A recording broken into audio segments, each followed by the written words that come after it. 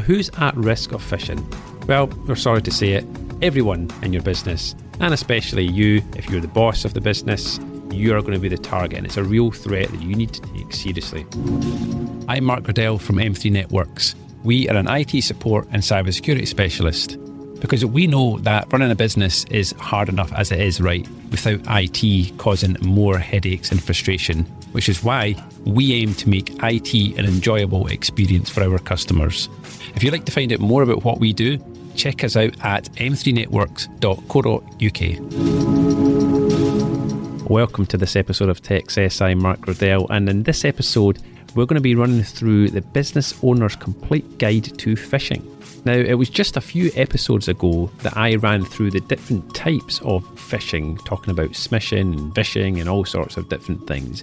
But today we're going to be diving a little bit deeper into phishing, and we've just recently produced this guide which you can download on our website. There'll be a link, of course, in the show notes for you to be able to download this PDF, print it out, send it to your colleagues, send it to your boss, send it to your family members who are working for other businesses out there, because this is really useful information on what to do to prevent phishing from becoming a problem in your business and keeping you, your team and your data safe.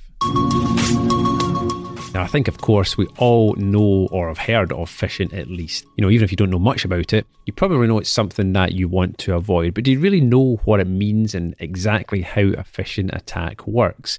Now, in our experience, lots of people don't actually know the specifics, and that's okay. But the key to keeping your business protected from a phishing attack is to know exactly how they work and then the red flags to look out for. This guide that we've produced is here to do that.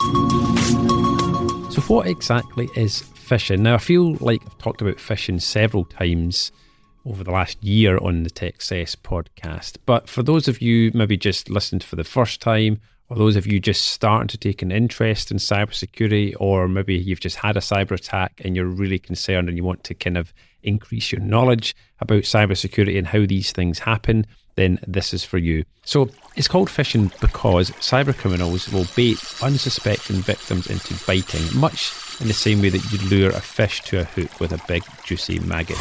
And this virtual bait is usually in the form of an email.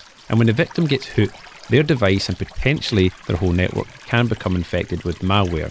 Or the victim is enticed into giving away some login credentials, which can lead to a data loss and even financial theft.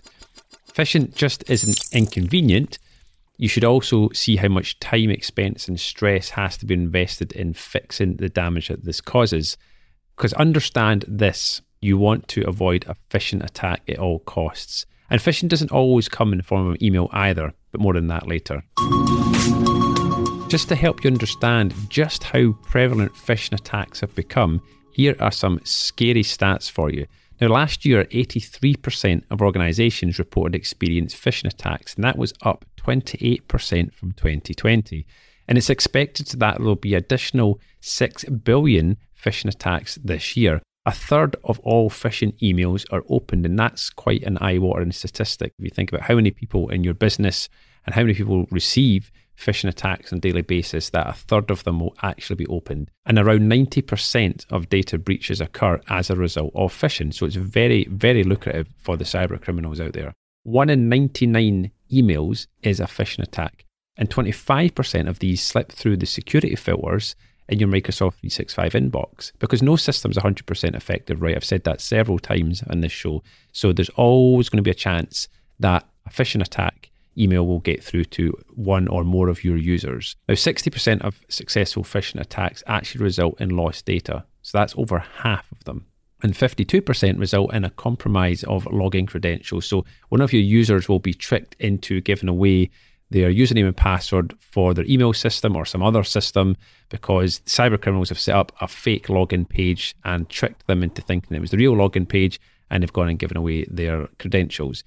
And 47% of phishing attacks lead to ransomware, where all your data is encrypted and then it's held hostage until you pay a ransom fee, unless you've got some other sort of plan to get yourself out of that situation before it happens.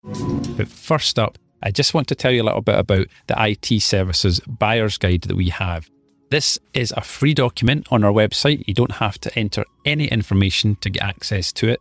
You just need to head over to www.m3networks.co.uk/buyer's guide, and you'll be able to click the link and get the download. And this is going to give you loads of information to help you understand the questions that you need to ask any potential IT partner in your business, or indeed just go back and ask these questions to your existing IT company, and then you can help find out whether you're being served correctly and whether there's any gaps in the IT support services that you are being offered. Now, let's get back to the episode. So what does a phishing attack actually look like? So a phishing email will drop into your inbox just like any other normal email. And often it will look like it's been sent from a legitimate sender, so you won't suspect anything is wrong. And this is the key to making it so successful. And this is dangerous because when it's pretending to be from popular companies like Amazon or PayPal, most people have a login for these sites. So it's not going to be something that you've never had a login to. It's going to be something that pretty much all of us have a login to. But in some cases, the attacker will have learnt some information about you, such as the specific services that you subscribe to, and then the email becomes all the more believable and therefore riskier. And at a glance, the email won't look suspicious. Everything is as it's supposed to be, so it's likely you won't question its contents, especially as it's often an urgent request for you to take action, which can be distracting in itself. Because when some urgency is placed upon the request in the email, people's security guards tend to drop a little bit because they panic about what's going to happen if they don't take action, and that's the whole point. They're kind of pressing the emotional trigger there to get you to take action. So this urgent request can work in different ways. It can ask you to open an attached file, perhaps asking you to confirm the details of a recent purchase. Sometimes you see them from shipping companies where they say, here's attached your tracking information or something. Of course, you open the file, and before you know it, your device may become infected with malware. And if that device is connected to a business network, then it's possible that that malware could spread to other devices, and then you've got a real problem in your hands. Another common approach is to ask you just to click on a link. And this might take you to a fake page, which I said earlier, like a spoofed web page, pretending to be a service that you really use. And then when you log in, you've accidentally given your login details to the criminals. Now, earlier on in this episode, I said that phishing isn't always an email. Phishing attacks can actually take many different forms. And in a recent episode of TechSess, you might remember where I talked about those different forms of phishing and smishing and all sorts of different things. There's quite a few others as well. But I'm not going to go into too much depth on those things in this episode because, like I said, there is a previous episode about that, which we'll link to you down in the show notes. But just be aware that there's other forms of phishing that might not just come in as an email. There's some more sophisticated things out there. Things like smishing, where you get an SMS message straight to your mobile phone. We've probably all had those, especially during the time of the pandemic. Things faking to be the NHS and test and trace and all sorts of things.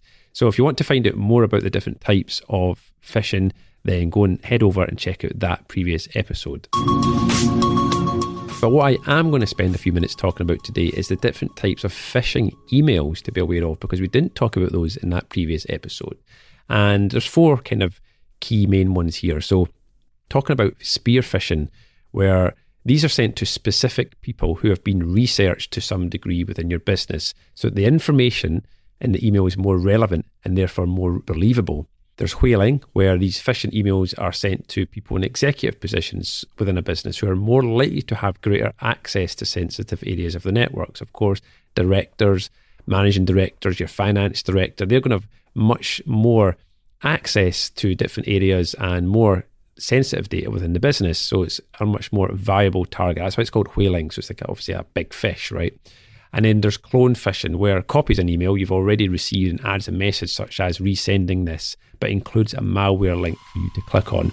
And then finally, man-in-the-middle attacks, where a cyber criminal jumps in the middle of an existing email thread, potentially with one of your customers or a supplier, and they take over the other side of the conversation.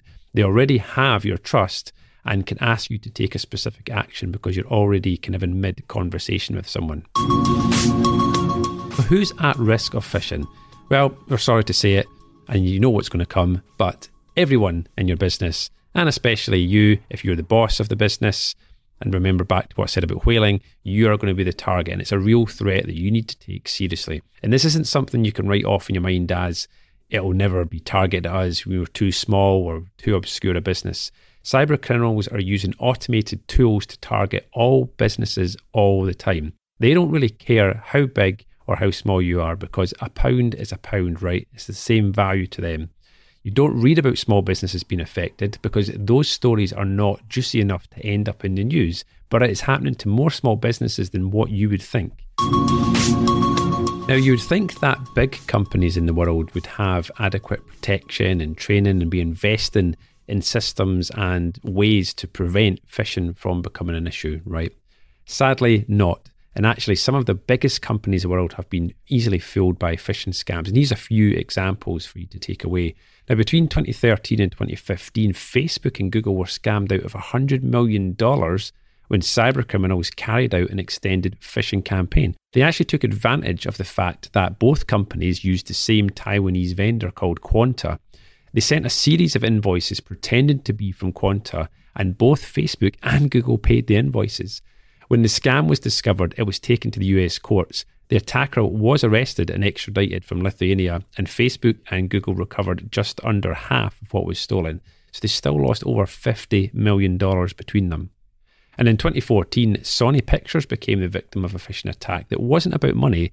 These attackers were believed to have a connection to North Korea, and they targeted Sony because of a movie it refused to withdraw that mocked Kim Jong-un, who is obviously the North Korean dictator. The cyber criminals used fake emails to steal huge amounts of information from Sony's network. That included email conversations about staff members, scripts, and employees' personal information. Today, the White House fired back. National Security Council spokesman Mark Stroh told CBS News they can admit their culpability and compensate Sony for the damages this attack caused. They even gained access to Sony's offices by tricking their way in. Then they impersonated IT staff and installed malware in Sony's systems. You just can't really write this stuff. It's incredible reading. The attack ended up costing Sony around $35 million in IT repairs. So in other words, they had to fix their systems, and obviously no money was paid to the attackers in that point, but it actually just cost them a fortune to actually undo the damage that was caused. How do we stay protected? What can you do to ensure that your small and medium-sized business doesn't become a victim of a phishing attack? Well, as with most types of cybercrime, protection against phishing starts with good education. Everyone in your entire business should have regular cybersecurity awareness training. And we really do mean everyone, because if someone is using any device, they need to be aware of the risks and the red flags to look out for. And this includes you as the boss, by the way. There's no getting out of this because you are one of the prime targets. So you need to ensure that you're educated as well. There's no excuses. And when it comes to phishing attacks, there's a number of warning signs that you and your team should be on the lookout for. So here's 5 simple things that you can take away from this episode to help spot a phishing attack. So look for things like misspelled words in website addresses or email addresses. Spelling mistakes are a bit of a dead giveaway. Look out for oddly named attachments. So if the attachment doesn't make sense, or it's random characters, or it's just a whole load of gibberish, then that's a bit of a red flag. Check out who the email is addressed to, particularly if you see that it just says Dear Customer, or Dear Sir, or Dear Madam, or whatever. Usually if the email is genuine, it's going to be personalized because they actually know who you are, right? I mean, I've seen ones myself pretending to be Netflix, and it'll say things like Dear Customer. I'm like, well, Netflix knows who I am. So if they're going to send me an email, which if they have in the past, it always has my actual name on it. So that's a bit of a warning sign there. Look out for poor grammar and punctuation. Basically, any bad English is a bit of a red flag. Of course, nowadays, I would say that that's not as common. The phishing emails you get nowadays tend to be pretty well written. So they're a bit harder to spot because, of course, the criminals know that if the spelling is bad or the grammar and the punctuation is bad, we all know that that's a bit of a red flag. And look for an unusual layout to the email. Of course, you know by now what a normal email is laid out like, but if you get one from Amazon, for example, and the graphics in the email don't quite line up, or the quality of the Amazon logo looks bad, or just something doesn't look quite right, then that's a bit of a red flag because, you know, these big companies have these things looking pretty good because it's all about their brand and image and things. If a scammer's going to impersonate them, they might have slipped up and kind of made a mistake, used an old copy of the logo, or they're not quite the right color of the Netflix red.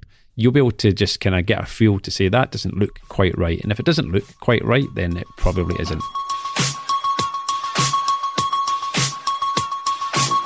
Sadly, that's all I've got time for in this episode. There is some more advice in the actual PDF guide about how to prevent phishing attacks, how to improve your security to make sure that these things don't happen to your business. But if you want to get that information, you're going to have to click on the link in the show notes and actually download the PDF guide. As always, if you want more information or you need some help protecting your business, please feel free to get in touch. The best way to do this is to head over to m3networks.co.uk/meet Mark, and you'll be able to see my calendar widget there where you can book a 15-minute consultation call at a time that suits you.